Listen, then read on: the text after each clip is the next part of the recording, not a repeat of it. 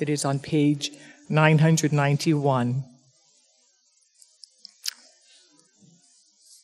Verse 11, let a woman learn quietly with all submissiveness. I do not permit a woman to teach or to exercise authority over a man. Rather, she is to remain quiet. For Adam was formed first, then Eve. And Adam was not deceived, but the woman was deceived and became a transgressor. Yet she will be saved through childbearing if they continue in faith and love and holiness with self-control. This is the word of the Lord.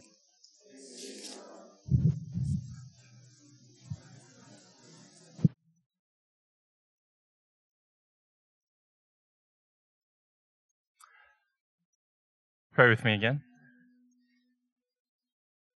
Father, we are truly thankful for your word. Thankful that you are not a God who remains silent, in the distance, aloof. You are a God who speaks, a God who has revealed his will, revealed his heart to us in words, in Scripture. So now, Lord, give us hearts that are ready to receive whatever you have to say. Lord, prepare us for your word. We pray all of this in your Son's name. Amen. You know, we may be living in the 21st century in an open, progressive society, very different from our patriarchal past where women were relegated to the home, where they couldn't vote, they couldn't hold public office, and basically were treated as second-class citizens. We've progressed as a society, but in many ways there still is a war on women being waged in our culture, in our society. According to the World Economic Forum's Global Gender Gap Report in 2015, the average woman's annual earnings is not even half a man's. Women hold less than a quarter of public offices and a fraction of other executive corporate positions. And not only are there stark economic disparities, women are commonly the victims of assault and violence. More than 1 in 3 women in the U.S. regularly fears being sexually assaulted, according to a 2016 Gallup poll. In a 2015 survey across 27 American universities, 23% of female undergraduates reported having experienced sexual assault or misconduct. And according to the Rape, Abuse, and Incest National Network, 1 out of every 6 American women has been the victim of an attempted or completed rape in her lifetime. Now that I'm a husband and the father of a young daughter, these figures weigh on me like a ton of bricks. It just breaks my heart to know that my daughter is growing up in such a broken and dangerous world, especially for women. The church cannot abide the status quo. We must detest all forms of male domination, male chauvinism. We must vehemently oppose the evils of sexual discrimination, of sexual assault, and violence. But listen, church, in our zeal to right the wrongs of these violations against women, let's be careful not to violate the truth of God's word. Yes, let's oppose all forms of ignorance that lead to the suppression of women, but as people of the book, we must not ignore what it teaches, particularly about the unique differences between men and women that exist by design, by the good design of their good God and Creator. Now, I raise this very point because we're going through the book of 1 Timothy, and we've arrived at an extremely controversial text. If you're new to Christianity, if you've never read 1 Timothy before, I get it if you were shocked. I get it when you read those words in verse 11, let a woman learn quietly with all submissiveness. I do not permit a woman to teach or to exercise authority over a man. Rather, she is to remain quiet. I get it. I'm not surprised if some of you are confused or embarrassed or even appalled at what appears to be a blatant form of sexual discrimination endorsed by the Bible. But this is what I mean about us being careful not to ignore God's word in a quest to rid the world of ignorance. As Christians, we believe that Jesus is Lord. So what he says as Lord determines what's right and wrong. Jesus gets to define what sexual discrimination is. He gets to also decide what is a good, healthy distinction between men and women. As Christians, we believe Jesus defines the categories, not secular society, not the culture at large.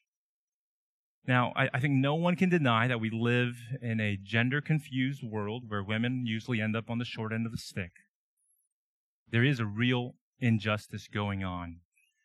But I'm going to contend that the truth of God's word is the solution, and it's not the source of the problem. My goal this morning is to show not just the truthfulness of 1 Timothy 2:11-15, but its goodness and its beauty, which really go hand in hand. Now, I think because this text has so much in it, and it is rather controversial, I think it's wise to tackle this passage in two parts. And so I'm actually going to wait until next week to really get into the meat of our passage, and that's where I'm going to try to help you interpret and apply Paul's teaching on a woman's role in the church. But I think what's going to benefit us is for us to first consider Paul's rationale, to consider the theological foundation underneath his argument. Because if we can understand that theological principle that's in play, and if we can trace out the principles all the way to the instructions that we find in our text, then I think we're in a much better position to receive his word as binding and as beneficial for the church today.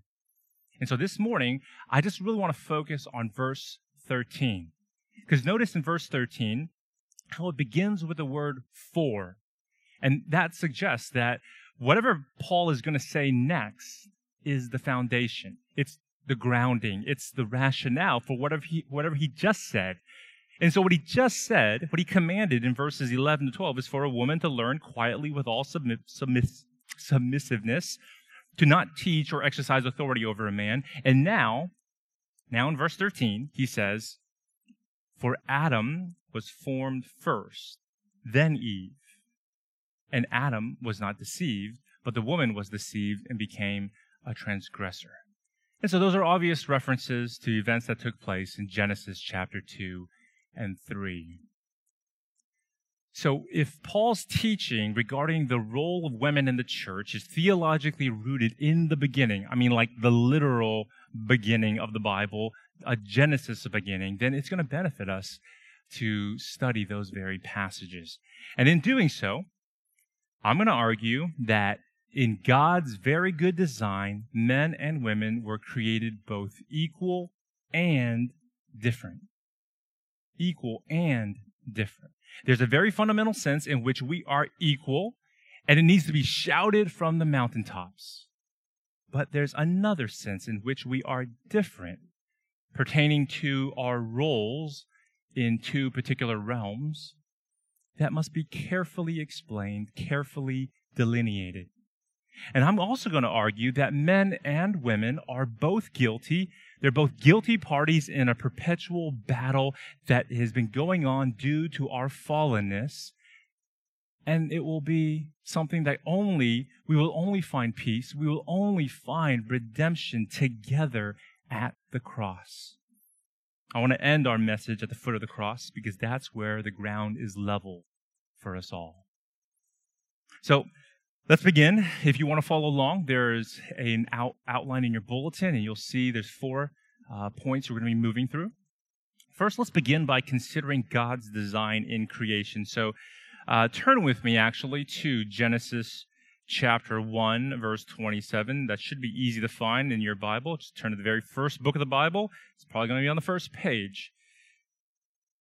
Now, we're going to focus particularly in the way that God created men and women to be equals. That's what this first section is about. Now, I realize Saying that God created us to be equals is not a controversial statement for anyone here. But in ancient times, and even just a century ago, and even in some cultures around the globe today, some people would be confused. They would be offended by the Bible's clear affirmation of equality between men and women. Some people aren't going to like this first point. Maybe not us here, but in the world, in the past, there will be people offended by this first point of equality. And that's not surprising. Because if the Bible is truly the word of a God who transcends all time, he transcends all cultures, then you would expect the Bible to never fit comfortably in any given culture without offending some deeply held value or ideal within that culture. So in this particular case, our culture isn't offended by talk of equality between the sexes, but we are when you start to speak of differences.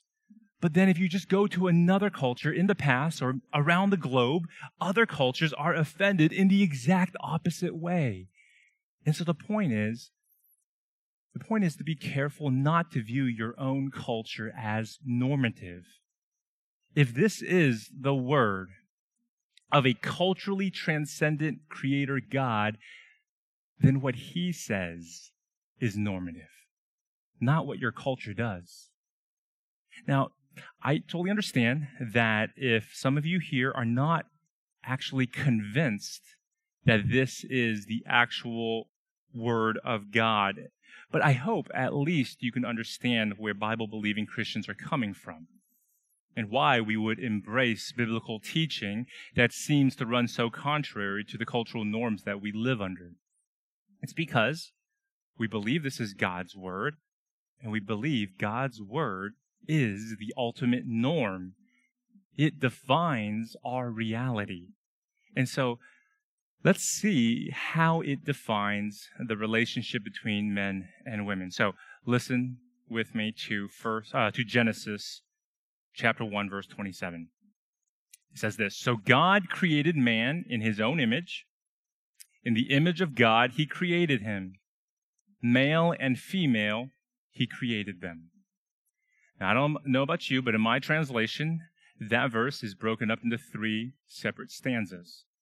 The first stanza makes the point that humanity is unique in that we're the only ones created in God's own image. The Hebrew for man there can be translated generally as mankind. It's inclusive of men and women. It's talking about humanity. Now, the second stanza makes a very parallel point. It does use the male pronoun, but again, it's referring to mankind. Now, in the third stanza, notice there that the singular pronoun shifts to the plural, and we're told that mankind, that mankind that was created in God's image is comprised of both male and female. Men and women both bear the image of God. The imago Dei, the image of God, is stamped equally on both. Now think about what that means. That means that God is not gendered. God is not gendered. Yes, he is referred to in the Bible with the male pronoun. And yes, 2 of the 3 persons of the Trinity are revealed as Father and Son, and there are good reasons for why that's the case. But listen, it does not imply that God more closely identifies with men. It does not mean that males more closely resemble or more closely reflect God's image compared to females. Genesis 1:27 makes it clear that they equally bear the image of God. Men don't bear it more than women. We're created as equals. Equals in value, equals in dignity, equals in worth. This biblical, theological principle is what many people call male-female equality. Male-female equality, and it is affirmed throughout Scripture. But we have to be careful here. We have to be careful not to confuse male-female equality with sameness.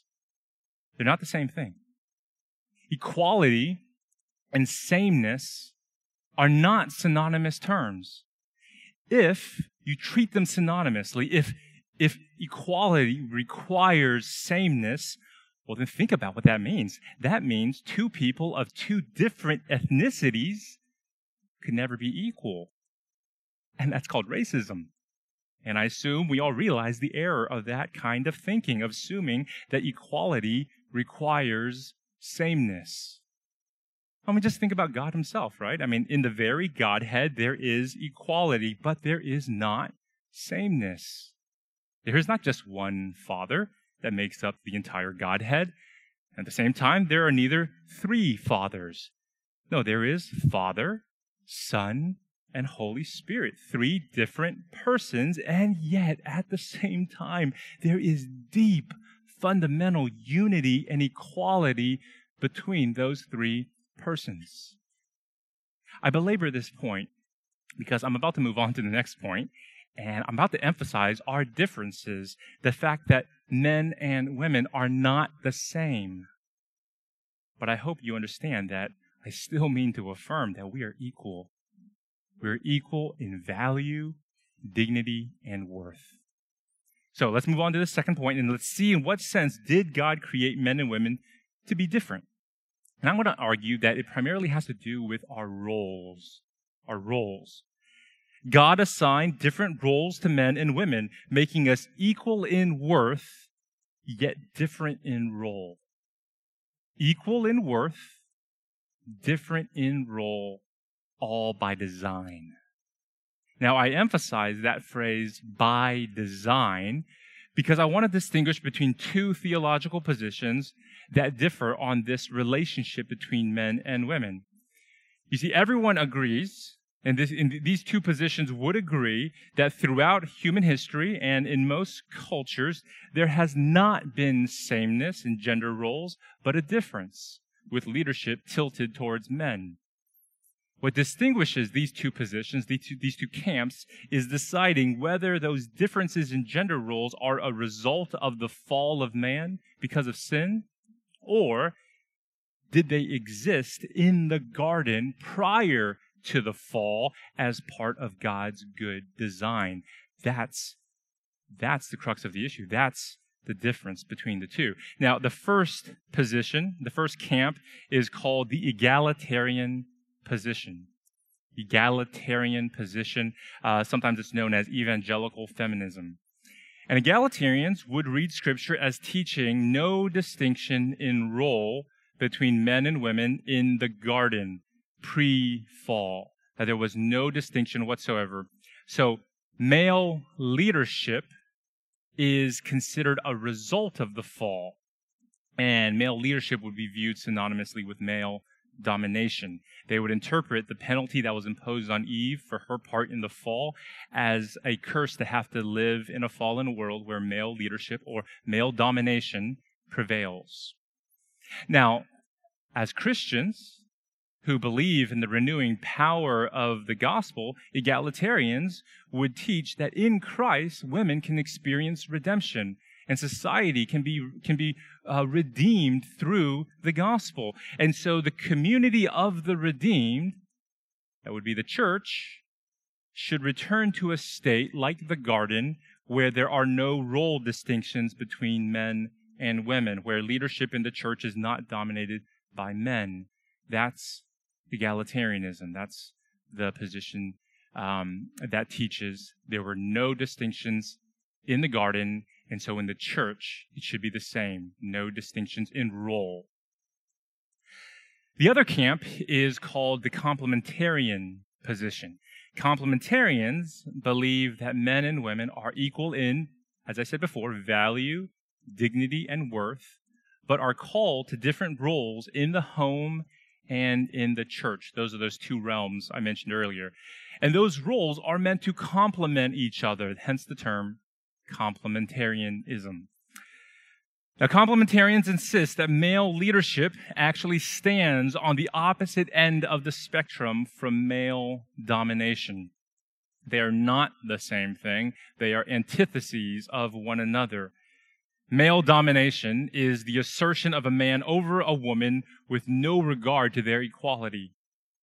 Complementarians reject that, and they hold to both theological positions of male-female equality and, at the same time, male leadership.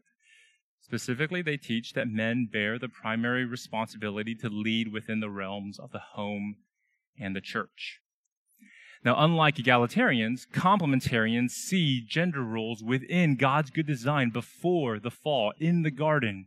And so they believe redemption doesn't eradicate those role distinctions between men and women, but redemption certainly does transform them. Complementarians insist that because of the fall, there has been a twisting, there has been a distortion of God's good design, so that nowadays men tend to either dominate women with their strength or aggression, or they shirk their responsibility to lead with their passivity and their apathy. But Jesus came to redeem and to restore God's good design, starting in Christian homes and Christian churches, to restore those roles as God designed it to be. That's complementarianism.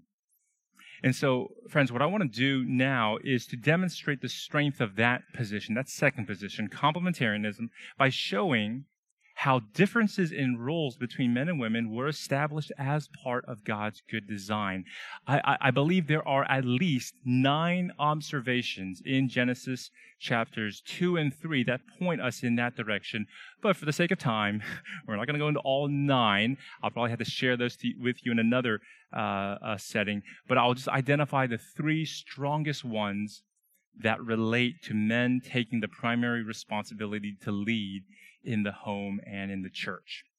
And so this is the first observation. And the first observation relates to the order of creation and how God created man first. If you look in Genesis 2, verse 7, God creates Adam. But it's not until you get to actually verse 22 that he creates Eve for Adam. And we should pause and we should ask why this is so. I mean, why not create Eve first? Or better, why not create them both out of the same handful of dust at the exact same time? Wouldn't that demonstrate male-female equality? Well, sure. Yeah, it would definitely reinforce the biblical point that was already taught in chapter 1. But Genesis 2 is trying to stress something different. Namely, that in creating the man first, God was giving him the primary responsibility to lead. There is a firstness to Adam. Now, I know that in our culture, to be first means to be the best. But that's not how the Bible treats it. In ancient cultures, to be first simply means to be given a responsibility that's not given to the second. That's why the firstborn son, by virtue of being born first, had the primary responsibility to lead the family once the father dies. It's not because he's better. It's not because he's smarter than his other siblings. It's simply because he was born first. Now, I know that some would insist that this whole order of creation argument falls flat because the order is arbitrary, that we're making just way too much a big deal out of Adam being created first. But then those who say that should really talk to the Apostle Paul, because you remember in 1 Timothy chapter 2, verse 13, he's the one who makes the argument for distinct gender roles in the church based on creation order. He said, "For Adam was formed first, then Eve." And so for Paul, the fact that Adam was created first has implications for leadership that apply not just to that first couple and their household, but for all households and all churches, which, remember, he later describes as the household of God in chapter 3, verse 15. So that's the first observation, the order of creation. The second observation that points to gender roles in the garden pre-fall is the fact that the woman, and not the man, was called a helper. The woman was called a helper. This identification of Eve as Adam's helper relates to this whole idea of being equal in worth, but different in role. Look with me at Genesis chapter 2, verse 18. Let me read verse 18 for us. Then the Lord God said, "It is not good that the man should be alone. I will make him a helper fit for him." Jump to verse 20. The man gave names to all livestock and to the birds of the heavens and to every beast of the field. But for Adam, there was not found a helper fit for him. So it was really only until God puts Adam to sleep, he takes a rib from his body, makes it into a woman, and then man said, verse 23, "This at last is bone of my bones and flesh of my flesh. She shall be called woman because she was taken out of man."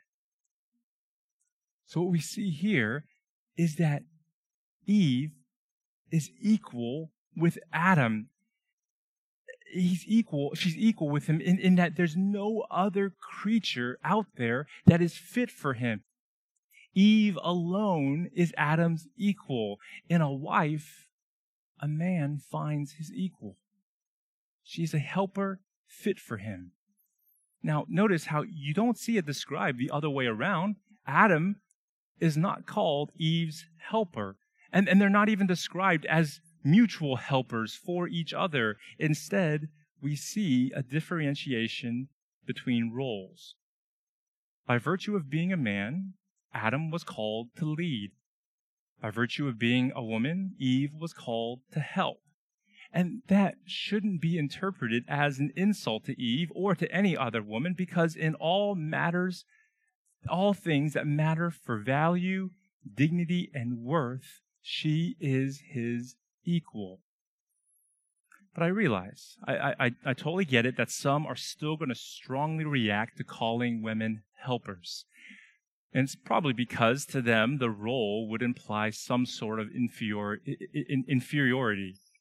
The helpers are considered inferior to leaders. Now, I know that may be the way the world sees it, but we've got to see it as, for those of us who are Christians, we've got to see it as the Scriptures define these terms. And Scripture has a very different view of helpers. In her book, Radical Womanhood, Carolyn McCulley rightly points out that this word helper is used in Scripture to refer to God acting as our helper. Many times he takes on that title. Consider with me Psalm 54, verse 4. "Behold, God is my helper. The Lord is the upholder of my life." There are plenty of other passages where God is described as our helper or our help. And so she then writes this. She says, "If God, who is obviously and infinitely superior to us, if he unblushingly refers to himself as our helper, then we should be proud to use the same term." So by calling himself our helper, God is challenging any condescending notions that we might have towards the act of helping.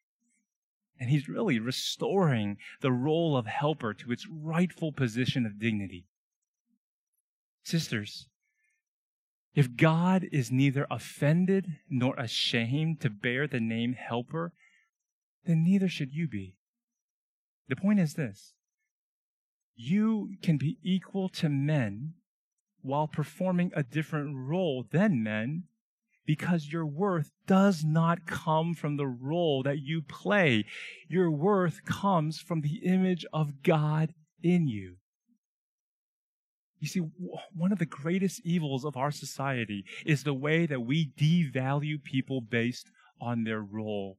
We evaluate people. We evaluate people's worth based on the significance that they can play in our society. Do you see how inhumane that can be if you extend that logic out? Sisters, please do not buy the societal lie that says that your worth and your value is tied to your role.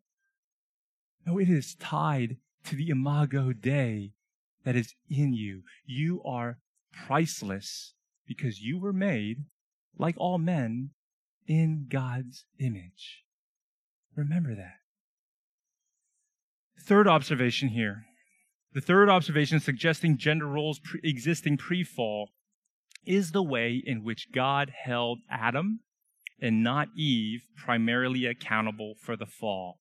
God held Adam and not Eve primarily accountable. If you recall, in Genesis 3, the serpent deceives Eve into eating the tree of the knowledge of good and evil, and then she shares that fruit with her husband. So who sinned first here? Eve. But who did God summon first? Adam. Let me read to you Genesis 3:9. But the Lord God called to the man and said to him, "Where are you?" So even though Eve sinned first, when God confronts them, he summons Adam to give an account. The husband bears the primary responsibility for the direction of his family. That's called leadership. Brothers, listen to this. If you have a wife, if you have a family, the burden is on you to lead. God will call you to account. He will summon you first. He will ask you the tough questions. Yes, he's going to get to your wife. Yes, he's going to get to your kids, but he'll go to you first because he expects you to lead. You know, to be honest, I'm surprised that men aren't the ones leading the complaint against the Bible teaching male leadership. Some would call it unfair. Like, why should Adam be summoned first? Why not Eve? You know, if she's the one that sinned first. It's because Adam bears a unique responsibility for the both of them. He is called by God to lead his family. So those are the three observations that I want to draw to your attention. I think we've seen now in Genesis 1, 2, and 3 how men and women are created to be equals, at the same time created to be different, particularly in their roles. But as we read on in Genesis 3, we see that men and women are fallen and at war with each other. Now, under the curse of sin, as we've said, their God-assigned gender roles have been twisted and distorted. And so instead of complementing one another, husbands and wives are at war with one another. There is a proverbial battle of the sexes going on. So listen to the curse that befalls this first couple and that affects all of us as well. Look at Genesis chapter 3, and I'll read 16 to 17.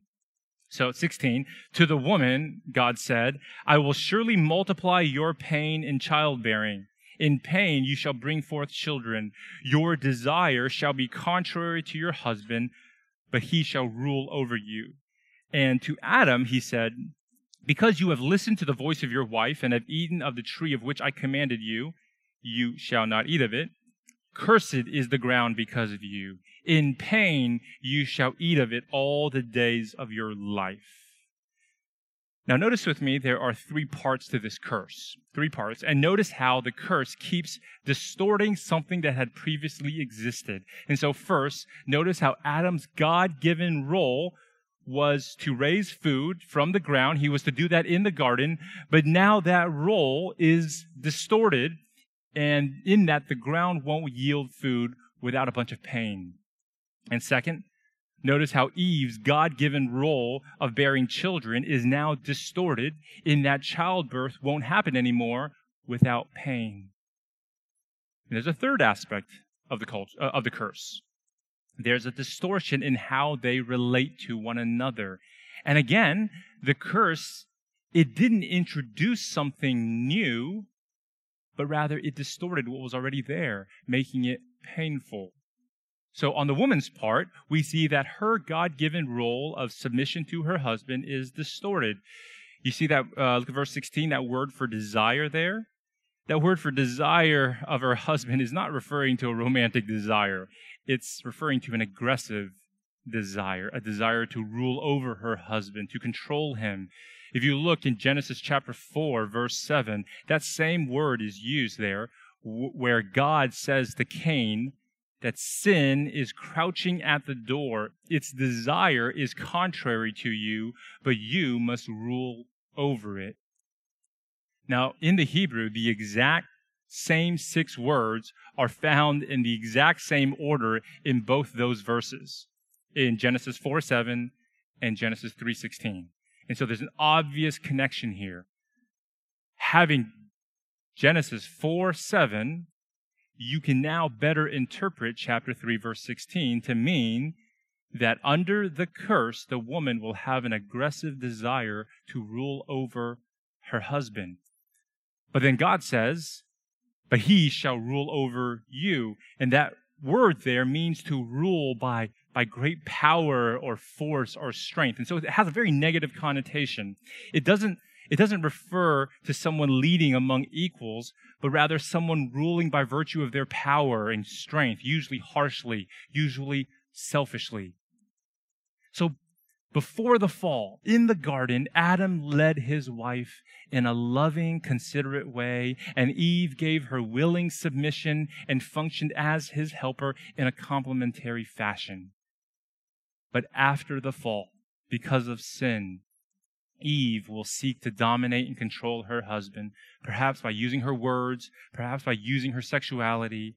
And Adam will respond by trying to dominate his wife by using his strength. Or, on the flip side, maybe he'll clam up and abdicate his role in the home. And that's really just a form of passive aggression. But the point is that the fall brought a distortion of previous roles. It didn't introduce new roles. It just distorted the existing ones. In God's original design, husbands lead their wives and wives help their husbands. It's sin that has sadly distorted and twisted this good design. But of course, this leads to our last point. Let's talk about men and women humbled and with each other at the cross. The first Adam failed to exercise his God-given duty to lead, and that's what's led to so much pain and so much division between men and women. But according to the gospel, God wasn't through. God sent a second Adam who submitted himself perfectly under God, who did not drop the ball. He exercised a loving, sacrificial, considerate leadership that led him directly to the cross. And there, at the foot of the cross, the ground is level. Men and women are equal. That is, equal in guilt and equal in need of a Redeemer. At the cross, Jesus died for our divisiveness, for our sinful efforts to dominate each other. At the cross, we're finally restored to God and to God's good design. Now, if we've been mistaken here in our reading of Genesis, if gender roles are only the result of the fall, if gender roles are actually part of the curse, then you would expect, when you get to the New Testament, you would expect the New Testament to reverse the curse. You would expect to find passages repudiating male leadership. But of course, you don't, and you won't. Now, if you've been reading Genesis correctly, what you would expect to find is the New Testament trying to reverse the curse by calling women to support their husbands' leadership and exhorting husbands to not lead their wives harshly. And that is exactly what you find in the New Testament. Listen to Colossians chapter 3, verses 18 to 19. Wives, submit to your husbands as is fitting in the Lord. Husbands, love your wives and do not be harsh with them. In Christ, free of the curse of sin, women can willingly and joyfully submit to their husband's leadership, and men can lovingly and considerately lead their wives, lead their households, and lead the household of God, which is the church.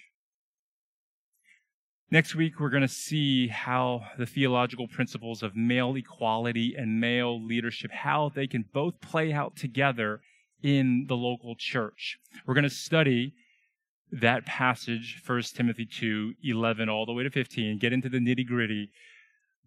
And I hope then to show you the truthfulness, the goodness, and the beauty of God's establishment of male leadership in the church in the form of male eldership. male leadership established in the form of male eldership. I know that sounds strange to Western ears, but I hope that we've laid enough of a theological foundation today so that next week you're able to better receive God's instructions for the church in all its fullness. So that's what we have to look forward to. But let me conclude with a few application questions. 3 questions. Husbands, what is one practical way that you can lead your wife or your kids this week to honor and serve God? Maybe it's leading them to read something edifying together. Maybe it's leading them to pray together or to serve someone in need together. What are you going to do this week? And wives, what is one practical way that you can help your husband lead or encourage him to lead you and your family this week in order to honor God, to serve God? And to the unmarried, what does God want you to be praying for regarding your own heart and working on regarding your own character, as I know most of you hope to take up the role of husband or wife someday? How will a better understanding of God's good design shape what you're going to be praying for yourself this week? Let me close this with a word of prayer. Father, I thank you for the truthfulness